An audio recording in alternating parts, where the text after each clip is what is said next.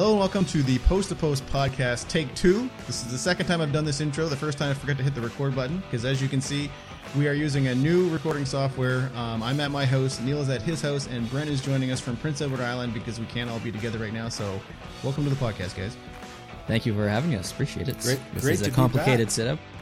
Yeah. We've got, we're all recording our video separately, but our audio is being fed and recorded online, and it'll be put together later. So it's a complicated process, but this might work. Yeah, we've it's been a couple weeks since we've done anything. I know we put out that video saying we're back, and then we're kind of going through a medical thing right now where the doctors are advising us not to get COVID. Like, you really got to not get it. So we're totally healthy. Everyone here is really healthy, but for the next couple weeks, we have to make sure that we're not going to catch it. So we're kind of isolating when we can, taking some time off of work, just going into work a couple times. So that's what's up with that. So we haven't actually been able to physically get together. So I was looking online today saying, hey, what kind of software, what kind of programs are out there to be able to make us do this remotely? And I came across this program that we're using right now. So we're going to give this a shot. This is our test subject, if you will. So if this goes well, we can do another one next week. And if it's not so great, then we'll take your feedback and you guys can let us know what you think. But it's awesome because we can have Brent join the podcast again.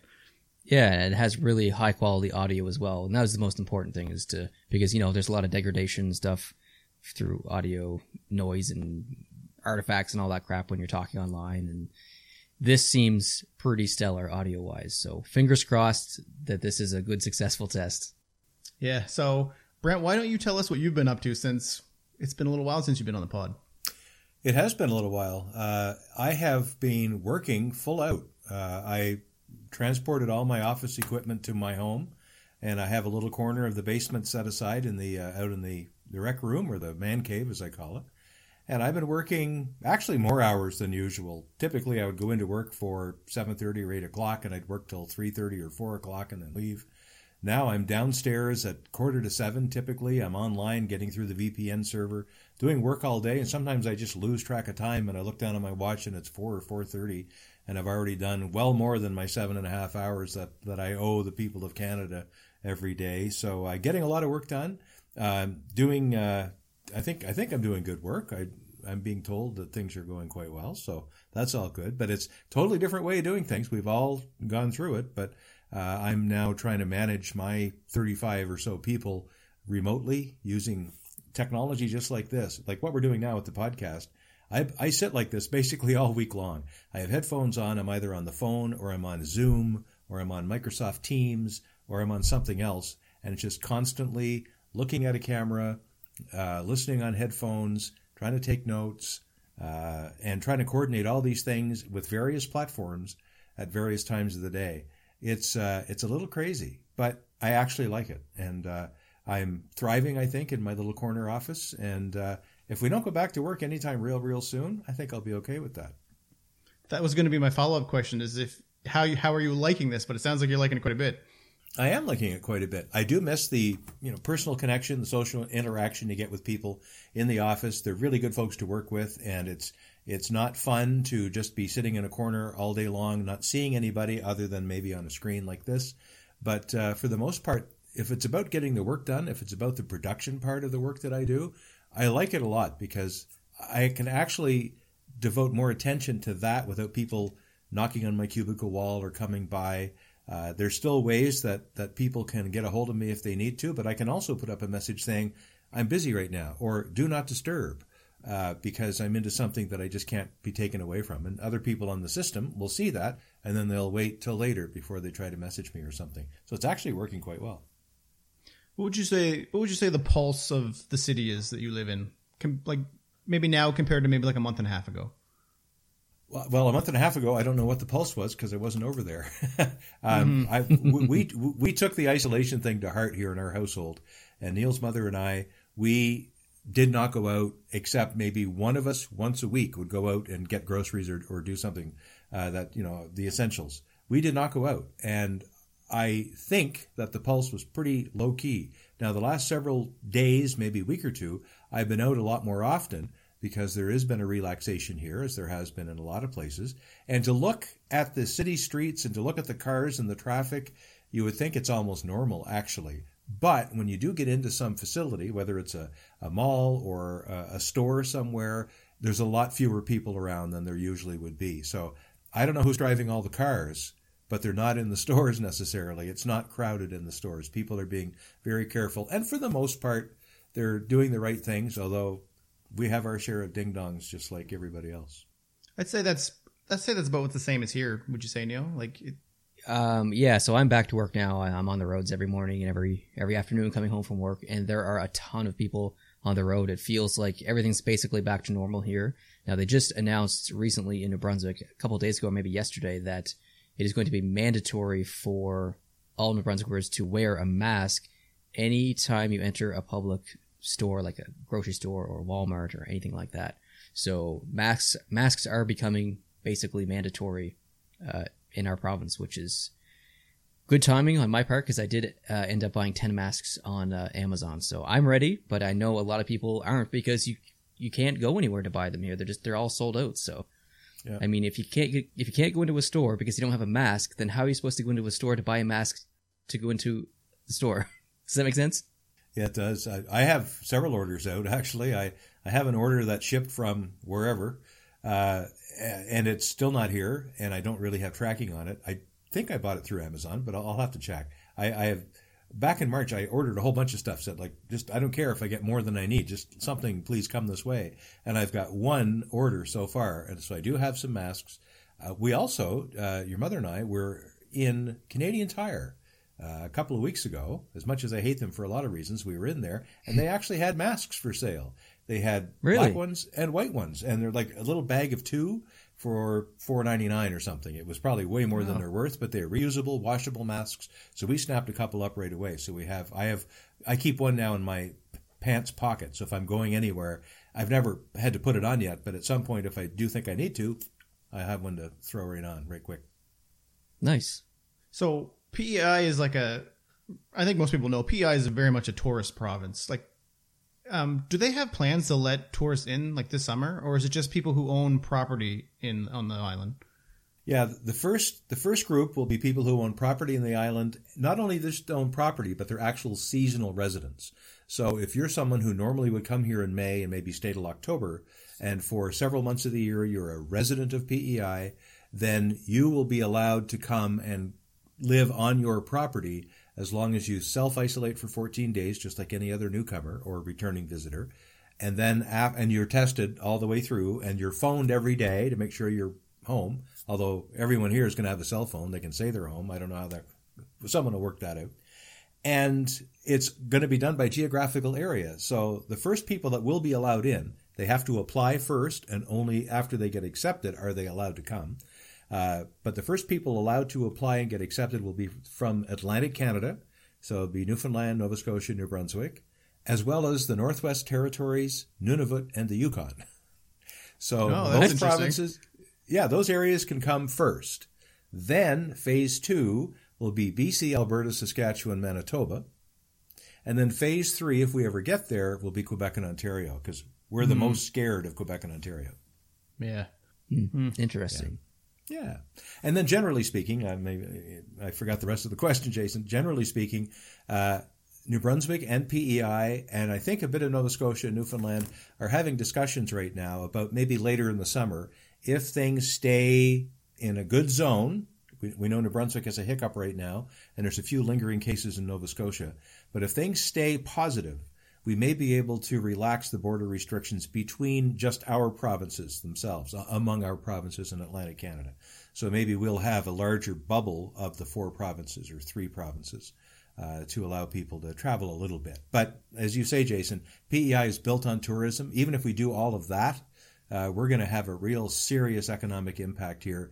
Cruise ships basically are canceled for the entire cruise ship season, and that's a killer for Charlottetown, where I am. We were expecting 70 or 80 cruise ships in, sometimes several a day, several a week. We were expecting hundreds of thousands of passengers here on our shores, and we're not going to get any of those this time. Wow. Yeah, I mean, you think about PEI, the population is, I think, 156,000 now, and the tourism members, I think, are above 2 million tourists a year. So the percentage of people who come to the island just in the summer months is unbelievable. So it's such a crucial hit to the economy of PEI. So they really want to open them up, but at the same time, there's only 27 cases in PEI and they're all non-active. So, there's that balancing act of, do we want to let people in and put ourselves at risk? Well, we kind of need the money from an economy standpoint. So you're kind of damned if you do, damned if you don't. That's right. And damned if you do is what happened in the case of the Premier and the Chief Medical Officer of Health here.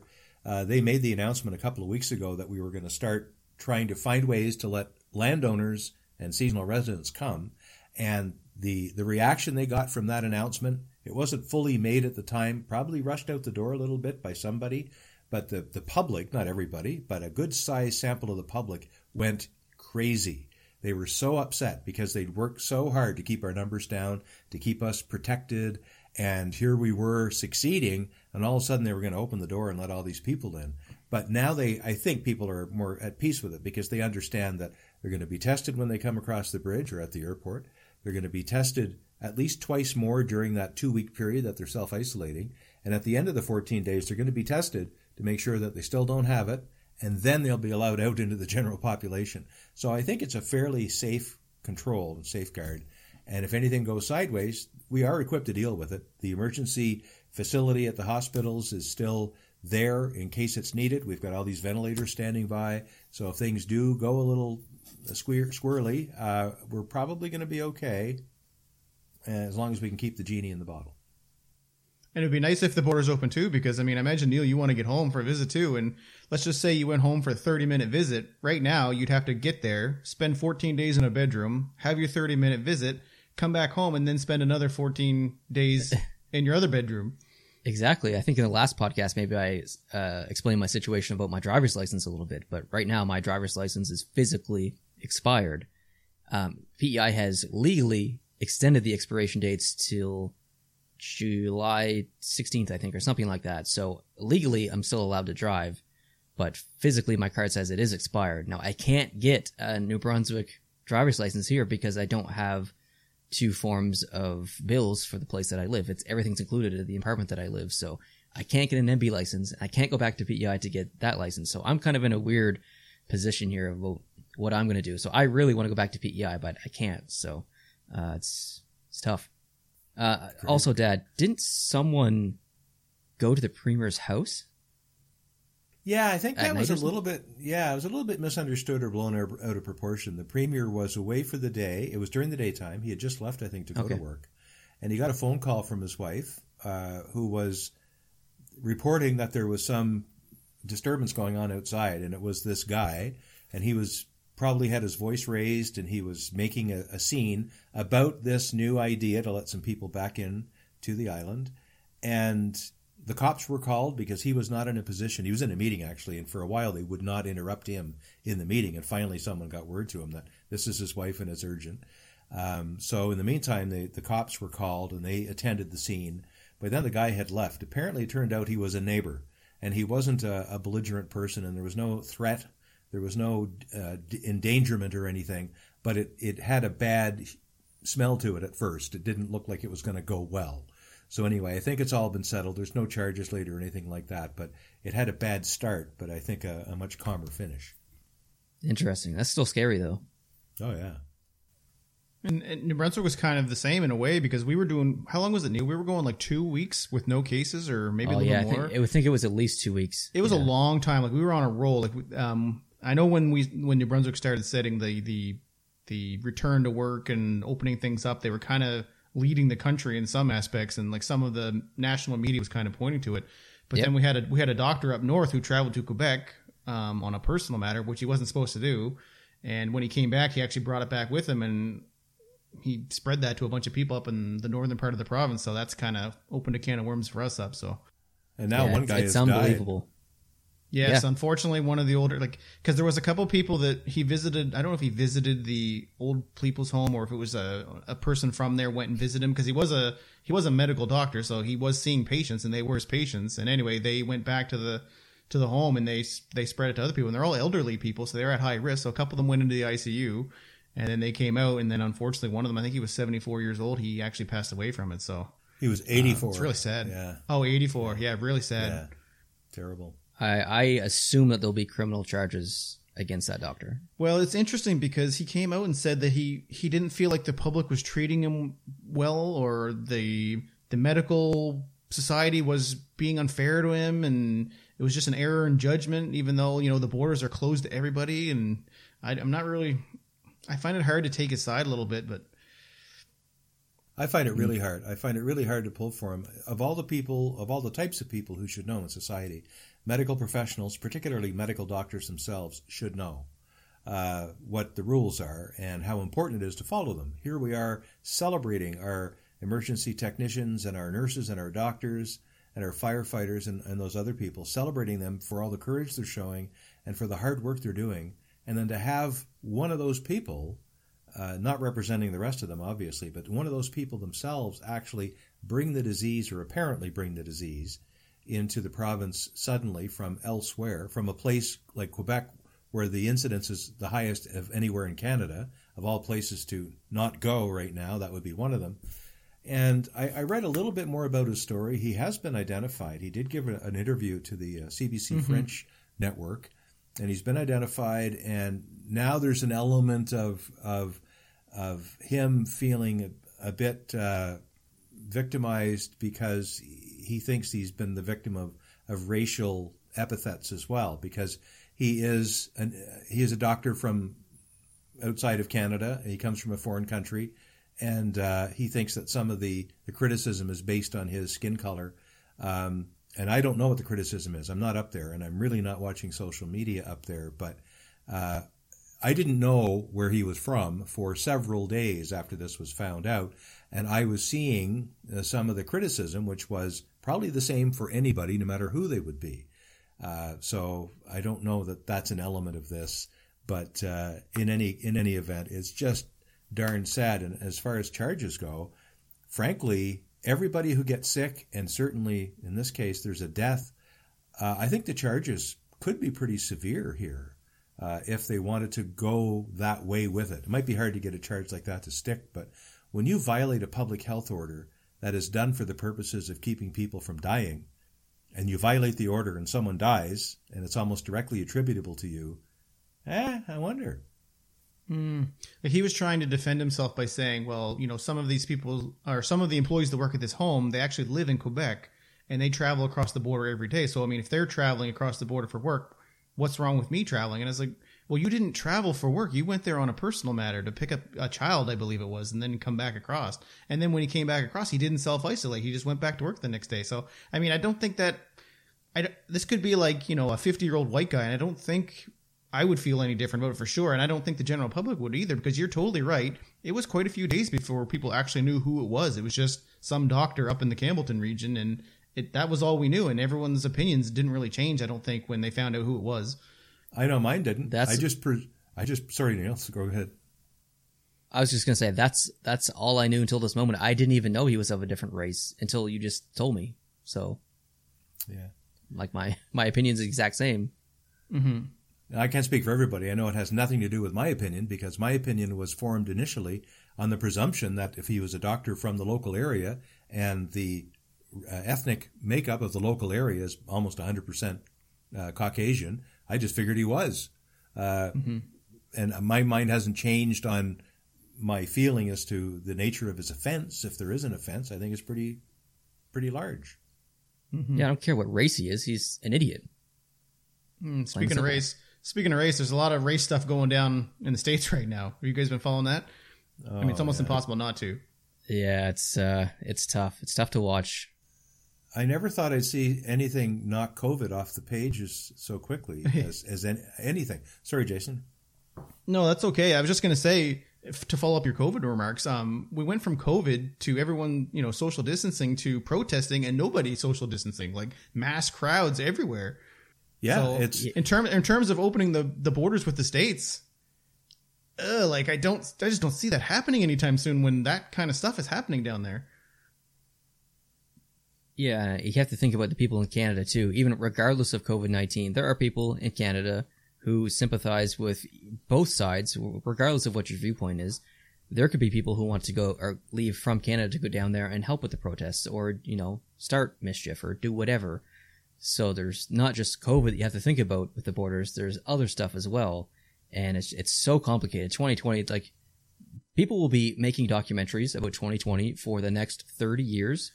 And I bet you there's so many things that we don't know about right now that will come out in these documentaries in the next 30 years. If you like documentaries, regardless of what's going on now, like it's kind of cool that we're living through it and stuff, even though it's all bad.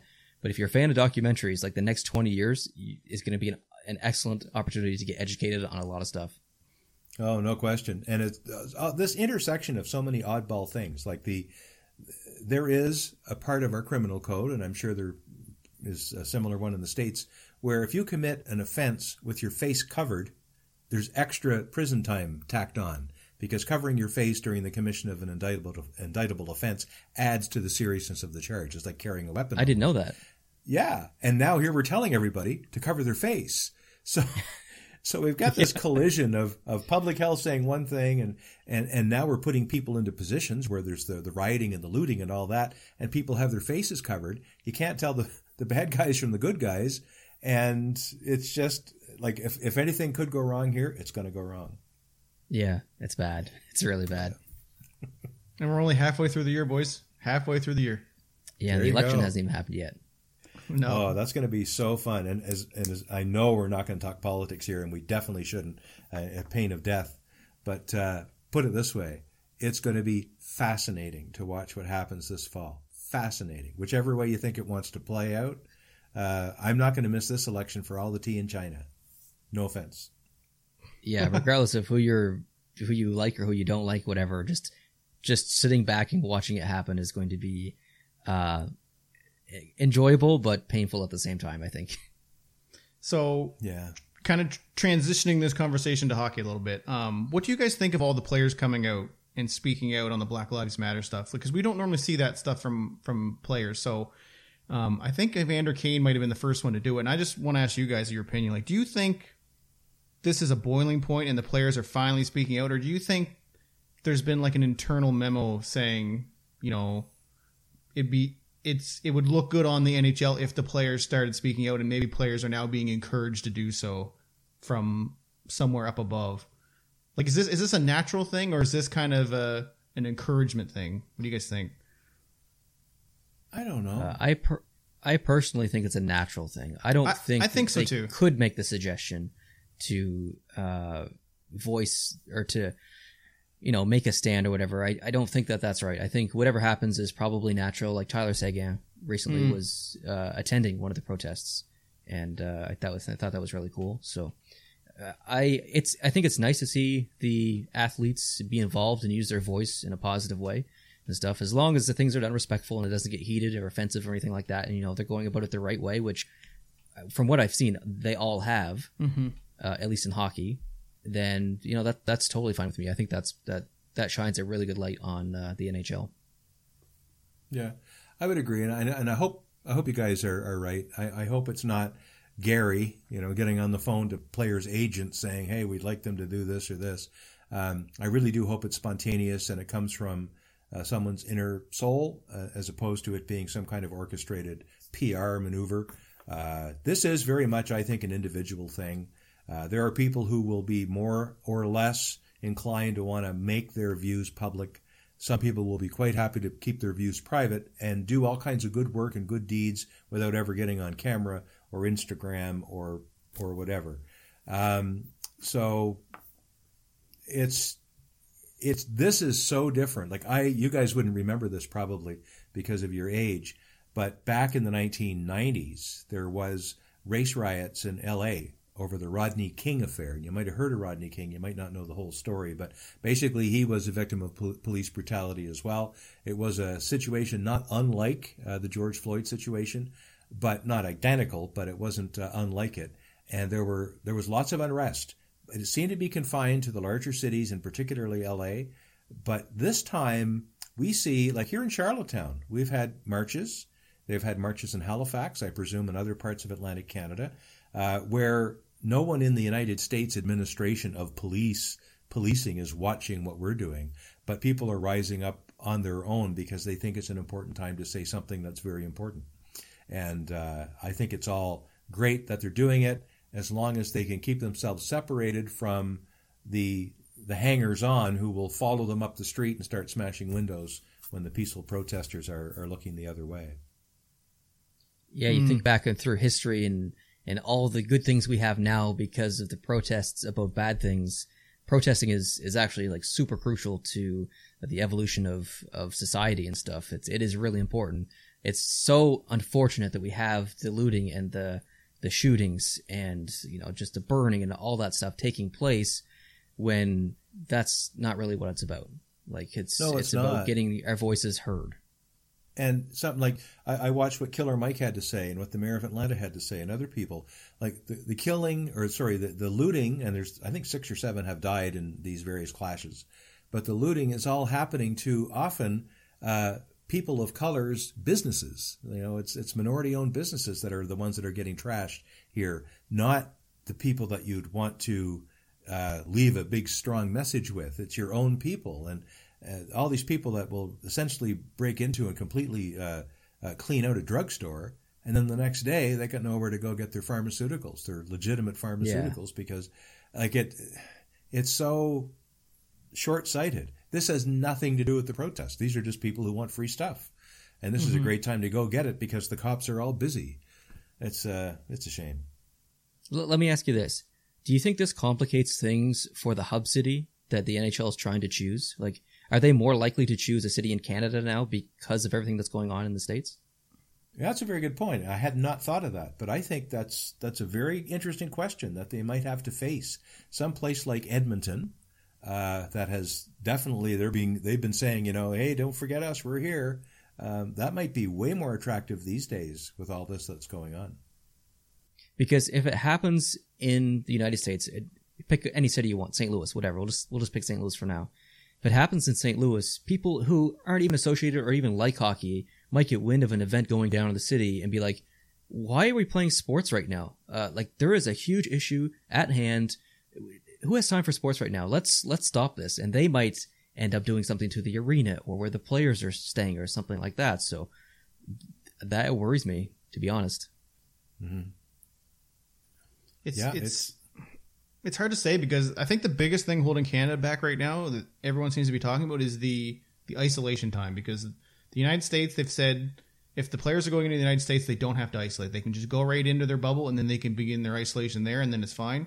And from everything I've been hearing, it's just Canada's not agreed to kind of create workarounds for that yet. But I mean, it's still potentially 2 months away. So, I mean, by then there could be enough progress in the country that they begin having those conversations. So I think it'd be really good to have one of the cities in Canada personally, but I don't know. I know NBC would definitely like to have them both in the States, but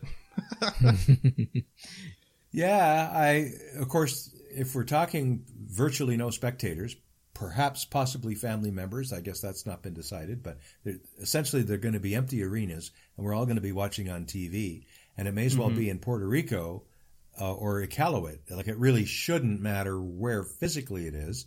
So I don't know. I guess there's a bit of an economic spin-off to the host city because there's going to be hundreds of people there that would not otherwise be there. So they'll be eating, they'll be buying things, they'll be getting clothes cleaned and all that. But I think it's pretty negligible, really, to be the city if you're not going to get gate. It's not the impact that we would normally have, because not only are you not getting the gate, but you're also not having all the hotels full of fans, all of the restaurants and the bars full of fans, and even people who aren't getting tickets to the game, they'll go to the city and they'll go to a local bar just to have a party after the game is over. Like, none of that is going to be going on. I have a really interesting question to ask you guys, and I'm pretty sure neither of you have probably even considered it yet. But Jason, I know that you are very aware of this topic, and we can get into that in a little bit. And Dad, as of recently, you are as well.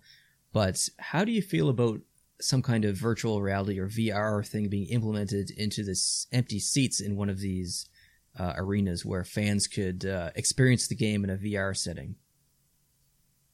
I think that a VR type, I don't know if you call it a broadcast or not, but a camera, but I think that is inevitable in the next 10 years, like 100%. Like in terms of like the VR I have is very like niche. Like, not a lot of people have the one I have because, I mean, you have to have decent hardware and stuff to run it.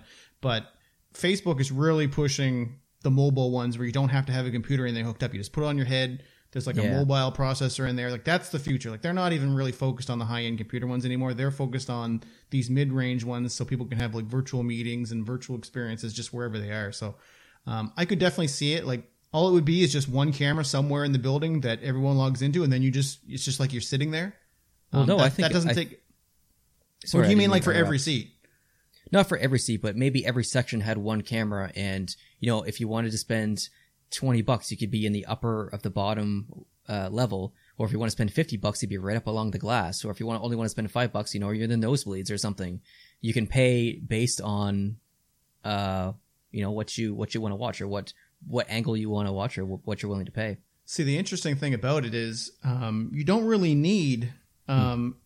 It's not reserved to one viewer to one camera, right? So you could have like a 360 high resolution camera, and you could have 1,500 people all on that camera at once, because it's just it's just one 360 video playing, and then you have your goggles on, and then you're just looking around. So you're actually looking in whatever way you want, while the other 1,500 people that are also using that camera are looking at what they want to look at. So there's it's really cheap for someone to implement that, because all it is just a 360 camera that's broadcast to the internet. And then you probably wouldn't even have to pay that much to access that, I wouldn't think. I think that'd be something that'd be fairly cheap. Like I'd be surprised, $20, $30, anything more than that would be too much, I think. Yeah, I agree. And I think one of the main issues right now is the quality. Some 360 cameras are, not the greatest, and especially if you're watching it live streaming, bandwidth is obviously an issue. So there are definitely things to work out where I don't know if we're close, but it's going to happen for sure. Oh, it's something so simple that there would be a market for that. It's inevitable. There just would be a market for that, totally. Yeah. And I mean, that's I would honestly contribute. It doesn't even have to be a 360 camera. It could be a 160 camera, because really, it could be like a 180, just left or right. Absolutely. Yeah. And it'd be that might help the quality side, because you could have like arena audio pumped into that VR, and you don't necessarily have to listen to the broadcast thing. So you're not. And let's just say you pay $29.99 to watch the VR cameras. You could have access to all of those cameras at once. So depending on what end your team's at, or depending on what, you could just click, and change your position in the rink anytime you wanted to. Yeah, if there's multiple games going on, you could choose whatever game you want to watch and on whatever camera. There's so many possibilities. Based on what I've said in the past about my frustration with the hockey cameras that are in the rinks, and the guys in the switching trucks showing us stuff we don't want to see, the goalie squirting the water bottle on his mouth and all that stuff that no one ever looks at. And they're always so late getting to the fight. They're always showing other things. And then there's a fight over there. You can hear it. You can hear them talking about it, but you can't see it for 10 seconds. The VR thing, I haven't thought of it before this very moment, but I'm really excited. Especially so since when I was in Fredericton a couple of months ago, just before the lockdown, we were at Jason's house, and I tried his headset on. And I'd had one VR experience before that, and that was with a set of some kind of a system that Neil had, where I think it was your Galaxy phone was in front of me, was it not? It was, yeah, and I made you wear headphones, and I turned the fan on you, and you were flying. And even that was cool, but it was not to the same degree of technology as Jason's, but just having that one of Jason's on, where I can sit in a movie theater if I want to, or I can sit almost in any configuration and turn my head and actually see and focus on things as they were happening. To have that ability to transport myself into an arena, a hockey rink, you could actually, with these cameras strategically placed, you could have a rink that normally holds 21,000 people, and with all the people logging on and paying to virtually watch the game, you could have 120,000 people watching that hockey game. You could get more gate from that than absolutely ever. You could have, and that's what I mean. It doesn't need to be a pricey thing either. Like you could charge, $10-20 a game or whatever. It could be cheap, but if you have a lot of people doing that, that's significant revenue, I would think. Oh yeah, and you could pay a yearly fee of $250 or whatever. It's just $250 flat fee. You can use it for the rest of the year or the season or whatever. Yeah, you get 40. What is it? 40 whatever home games? 41, 42, whatever it is. Yeah, and then you just, that's. I'd do that. 100%. I would do that. I would totally definitely do that. Absolutely, I would definitely do that. Yeah, NHL, if you're listening, there you go. So one of these things I've had the opportunity to do when I've been isolating is listen to a lot of podcasts. And I was actually listening to the 31 Thoughts podcast with Elliot Friedman and Jeff Merrick. And they actually had the producer of Hockey Night in Canada on for one of their episodes. His name is Shirley Najak, I believe. And they talked to him about what's hockey going to look like when play resumes. And the conversation immediately made me think of you two guys, because if you guys listen to this interview, I don't think you're going to like almost anything that he said. Like, it's just, oh, really? He's talking about how they need to reinvent the wheel. This is going to be a big opportunity that everyone's going to be watching. It's time for them to take a risk and try something different. And they want more camera angles. They want to play music while play's going on, because what? He was saying like they want to play music. They're going to go ahead and pick tracks in advance that they need to work into the broadcast. And then depending on what play's happening, they want, the people in the truck to be able to incorporate that music while it's happening. And then when a big moment comes up, that's when they know to back off the music and kind of just let the game sounds take over. And I'm just like, no, that's not what anybody's wanting. Oh, and he's saying God. He's saying how it's important that they listen to the viewers, and they've actually gone and done interviews with players, asking players what they want to see changed and how they want to change interviews, because a lot of players don't like doing those stupid interviews where they give the same answers. So they actually talked about that and said, what kind of things would you like? And the players said, we don't want you to ask the same stupid questions about how are we going to recover after this, 2-goal deficit. How is our power play going to recover? We want you to ask us personal questions about stuff that people don't know about. That's what the players want. So it does sound like they're going to go in that direction. But in terms of the actual broadcast, instead of going backwards to be like more natural, they're going completely the other way. It's just, I'm just like, you're not listening to your fans, because it's not just you guys that are saying that. If you go online and look on hockey, like Discords or hockey Reddits or forums, it's everybody saying, we just want, when a goal is scored, we don't want the goalie sucking on the water bottle. When the puck is dropped to center ice, we don't want a view from the bench. We want to watch the game the way it's meant to be watched. Yeah, an old school broadcast. And yeah, cut the number of cameras in half. It's going to be anything but an old school broadcast from what it sounds like. They're going to be taking risks.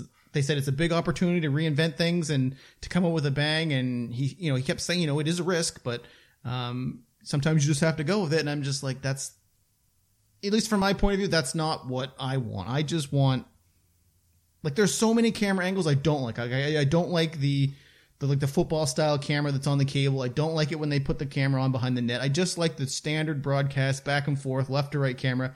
If you gave me that 90% of the time, I'd be fine with it. Everybody who goes to a hockey game has one seat, and they pay for that one seat. So they pay $200 or whatever it is they pay for that seat, and they sit there and they watch the whole game, all game long, from that seat. And that's the perspective that the fan has that actually pays money to go into the thing. I want the home viewer to have that same experience. Show me one main camera most or all of the time, show a few other angles on replays, and leave it alone. And if these people want to get fired, go ahead and do it that way. I know one thing, as much as I love hockey and as much as I love my team, if they're going to do that kind of stuff and turn it into a basketball all-star game or whatever the heck it's going to be, I probably won't watch. I'm probably out. I totally agree. From what they were saying it was like, there's a lot of intrigue of what the audio will sound like when the games come back, because fans mask out 95% of what happens on the ice. Like, you'll hear a shot, you'll hear like a hard turn on a skate, you'll hear like a post, but you don't hear all the the chat and the jab, and you don't hear any of that for the most part. Like, every now and then you'll hear one, but like, that's all you're going to hear now. And I think that's why he said that they're going to play music, and they're talking about miking players up, and like, I don't know. I really like that podcast, but that interview really left me feeling like, this is like, how do I get an NBC feed? Basically, how do I get an NBC? It was Jeff Merrick and Elliot Friedman, and they were asking him all kinds of questions. And Kyle Bukowskis was there too, because Kyle's the guy who does, like the rink side interviews, and he's there, but pre-game, he's down on the ice. He talks to the players, and they were talking about how they were going to change that up. But, so what was their reaction to his comments? I don't know. It wasn't, I wouldn't say it was positive, but I wouldn't say it was negative either. Like, apparently this guy's been doing the Hockey Night in Canada production for a long time. Like, both Jeff and Elliot used to work for him when they were sideline reporters, so he's been doing it for quite a while. So I don't know if they just, out of respect for him, didn't say anything, but it didn't sound like they were totally against it. Like, it's not necessarily their boss, because he works for Hockey Night in Canada, which is technically a CBC and Rogers merge thing. Like, yeah. So I'm not sure, but I don't think they were there to try to bang on him or bag on him kind of about what's coming out. But I mean, if we're listening to music and we're listening to a bunch of stupid interviews and camera angles that are crazy, then I'm just going to try to find an NBC feed, which is bad. Because Totally. Especially with the news that Chris Cuthbert is switching over to Sportsnet. Like, that's huge news for Sportsnet. Like, I'm super pumped for that. But I mean, if I have to deal with all the other stuff, then I'm sorry, Chris Cuthbert, but I'm going to try to find an NBC feed or switch channels to NBC and just watch that on there. Yeah, I will do whatever I have to do. I've watched games in French, and I will watch a game in Russian if I have to, or Italian. If it gets me away from that, because I have ways now.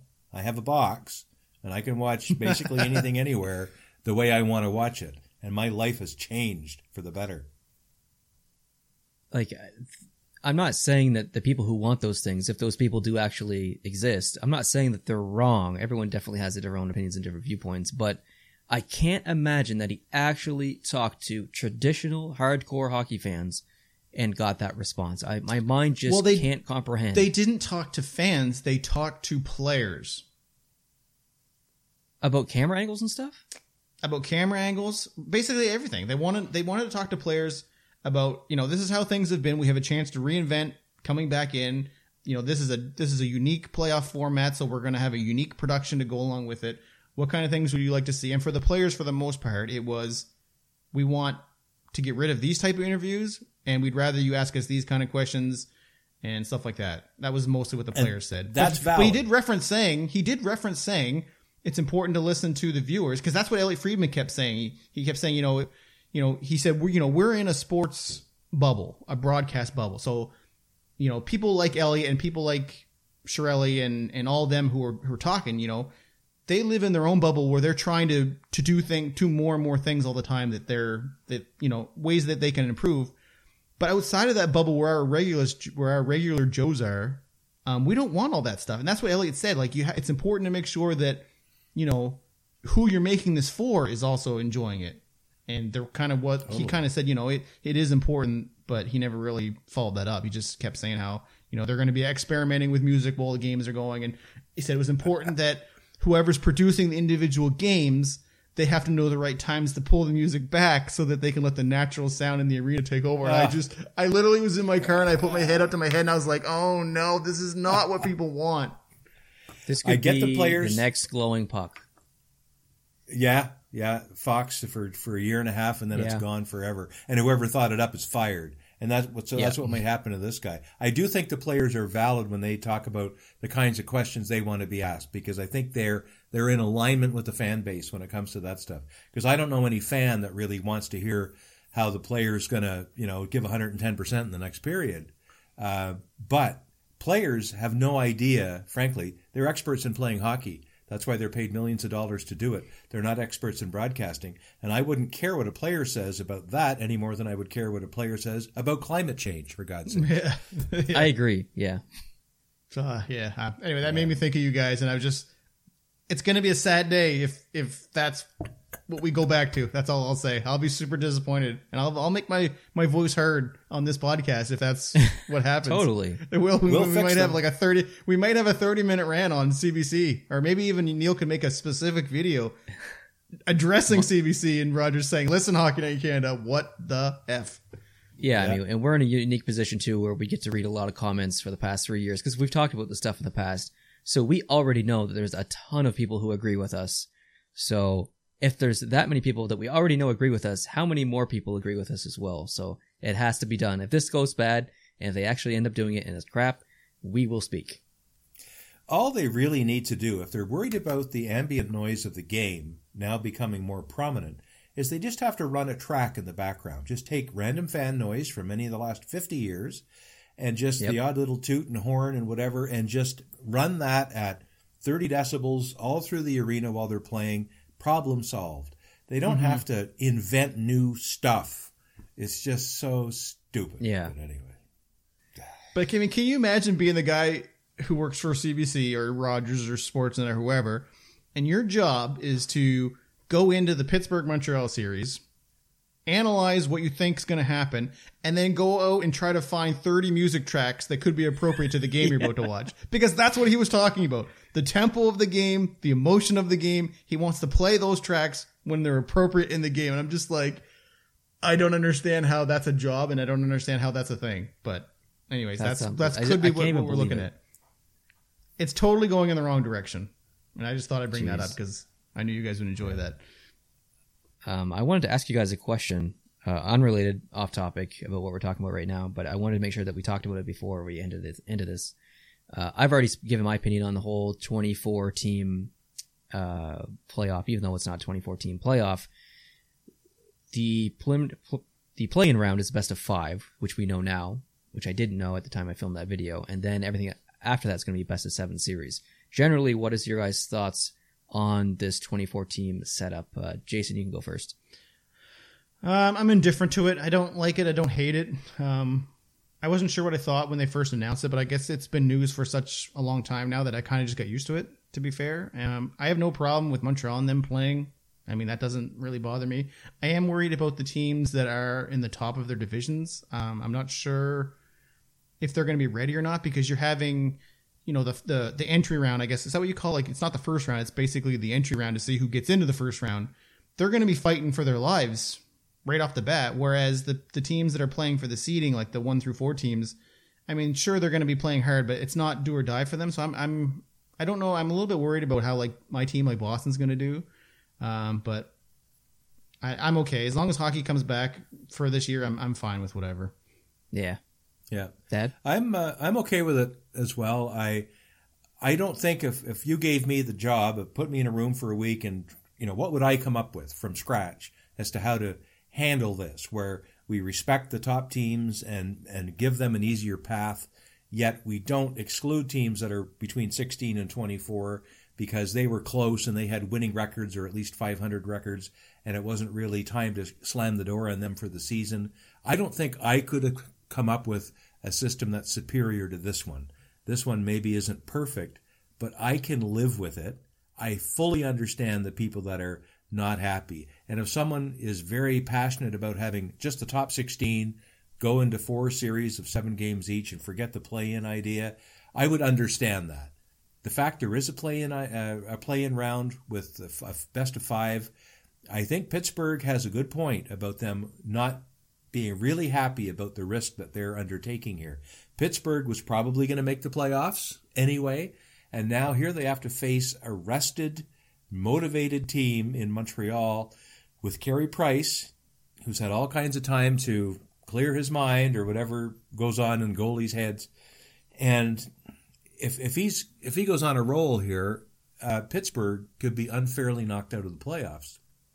Now, the teams that are in the bottom 8, the Montreals, the Arizonas, people like that, they have a less than 1% chance of getting in anyway, or not getting in, but getting the Stanley Cup is what I should say.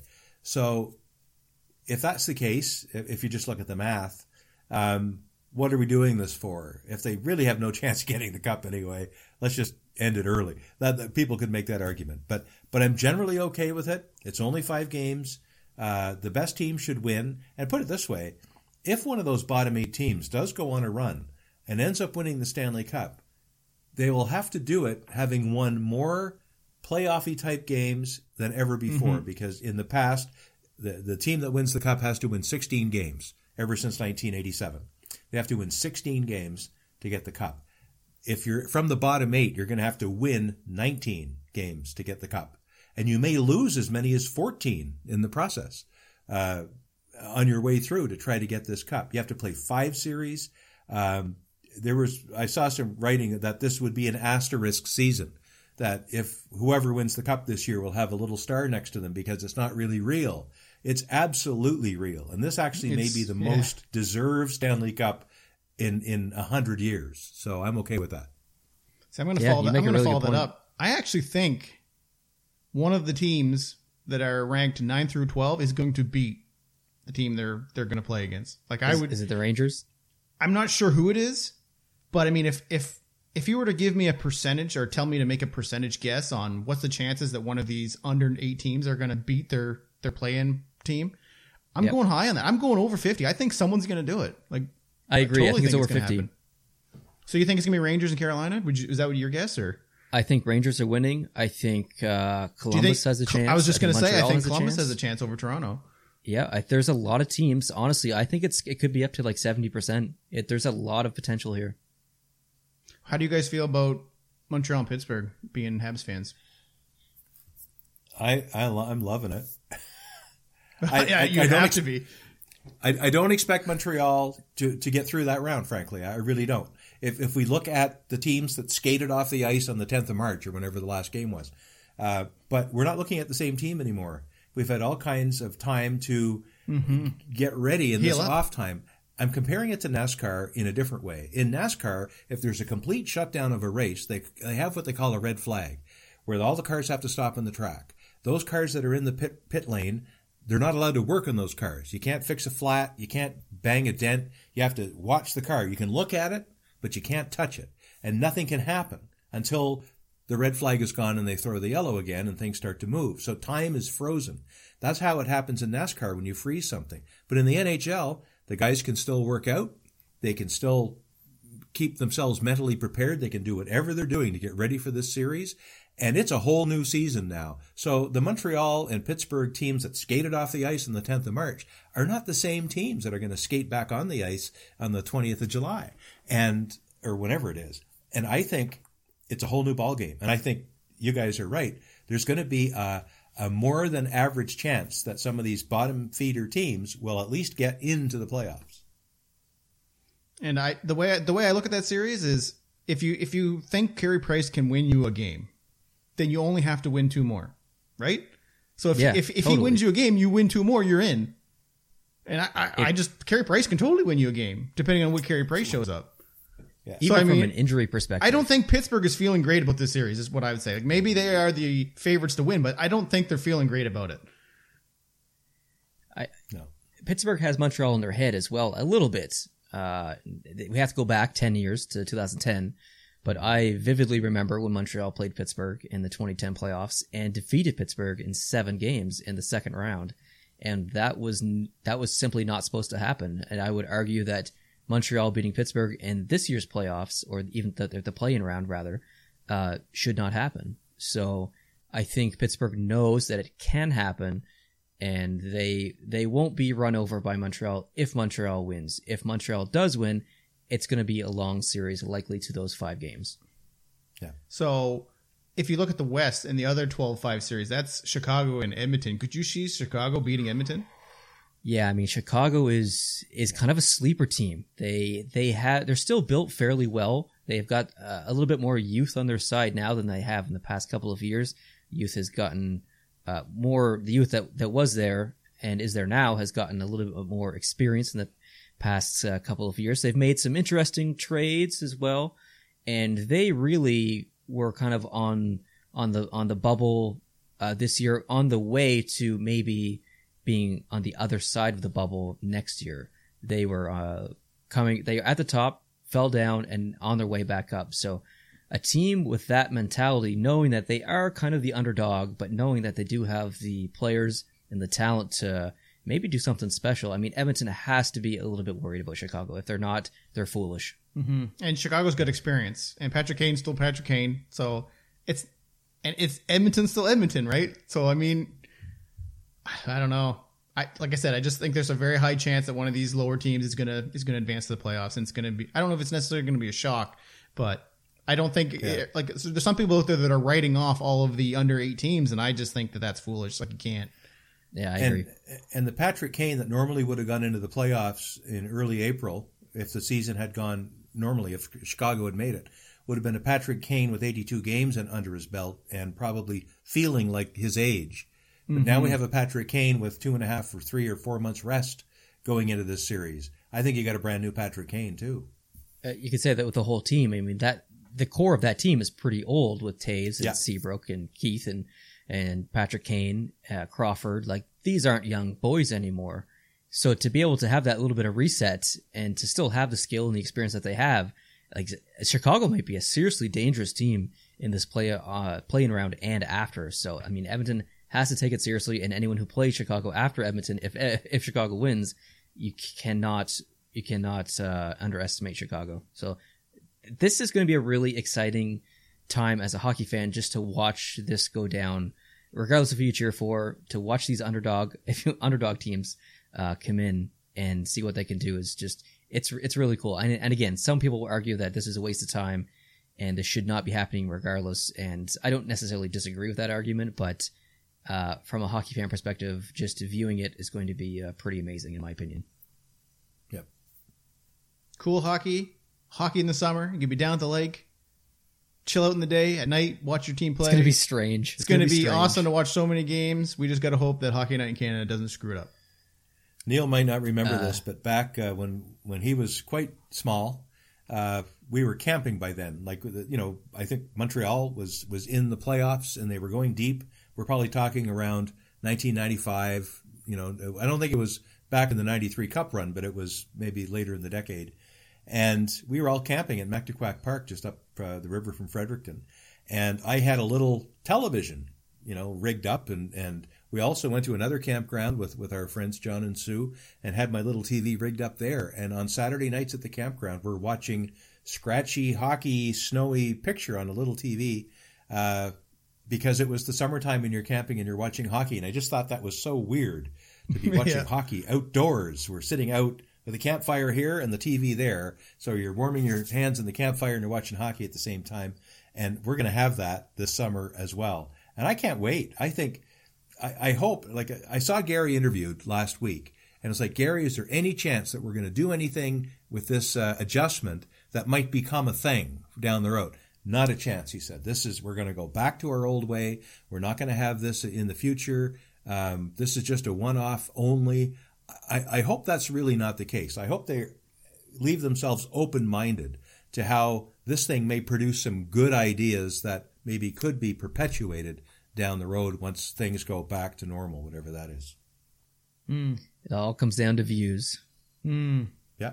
And money. Everything comes down to money. So I think that's good, guys. What do you guys think? Yeah, it's good discussion. It's nice to hear from both you guys. We're going to hope that this works because we haven't hit the stop button yet. And like I said, this is the first time we are running this program. So this could all be for naught, but hopefully you all will get to hear this. Yeah, absolutely. If you get to hear it, it's because it worked. But yeah, as Jason said, we're sitting here right now feeding information into a bunch of memory cards that each of us have. We're all going to link it together and upload it, and it's going to get put together. Jason, you're doing the post-production, are you? I'm going to try, as long as everything works out. Yeah. So, we have no clue. We're doing, but if you hear us talking, it's obviously because it worked, or at least some of it worked, and that's the miracle of technology. And we are learning to do things now because of all the new features that have been set up for online collaboration that we didn't even dream about just a few months ago. So that's one good thing that's coming out of this, that I can be back on the podcast once in a while, and I really enjoy it. Totally. Yeah, and like I said, we've always been looking at ways to bring guests on too. So hopefully in the next few weeks we'll be able to go back down to the studio. But if this does become a thing where we have to use it, maybe a couple more times, we do have the option of kind of tweaking things here and there. So looking forward to definitely getting back down the studio. But this is a great alternative rather than having no podcast at all. Heck yeah. All right, Neil, why don't you close us out here? Yeah, thanks everyone for watching and listening. If you are watching on YouTube, I'd love it if you could hit the subscribe button. We're obviously trying to grow the podcast channel as quickly as we can. And for all you iTunes and Google Play listeners, or whoever you consume our podcast audibly, we really appreciate you guys. Any downloads that you give us, we're always watching the numbers, whether it's on YouTube or there are downloads on iTunes and stuff. So we really appreciate everyone, even who watches on YouTube and downloads the podcast. You guys are awesome. Like we always say, leave your feedback down below in the comment section. Tell us the things you liked. Tell us the things that maybe we could improve on, and we'll continue to listen. So hope everyone's staying safe out there and behaving, and we'll catch you hopefully next week on the next podcast. We'll catch you later. Adios.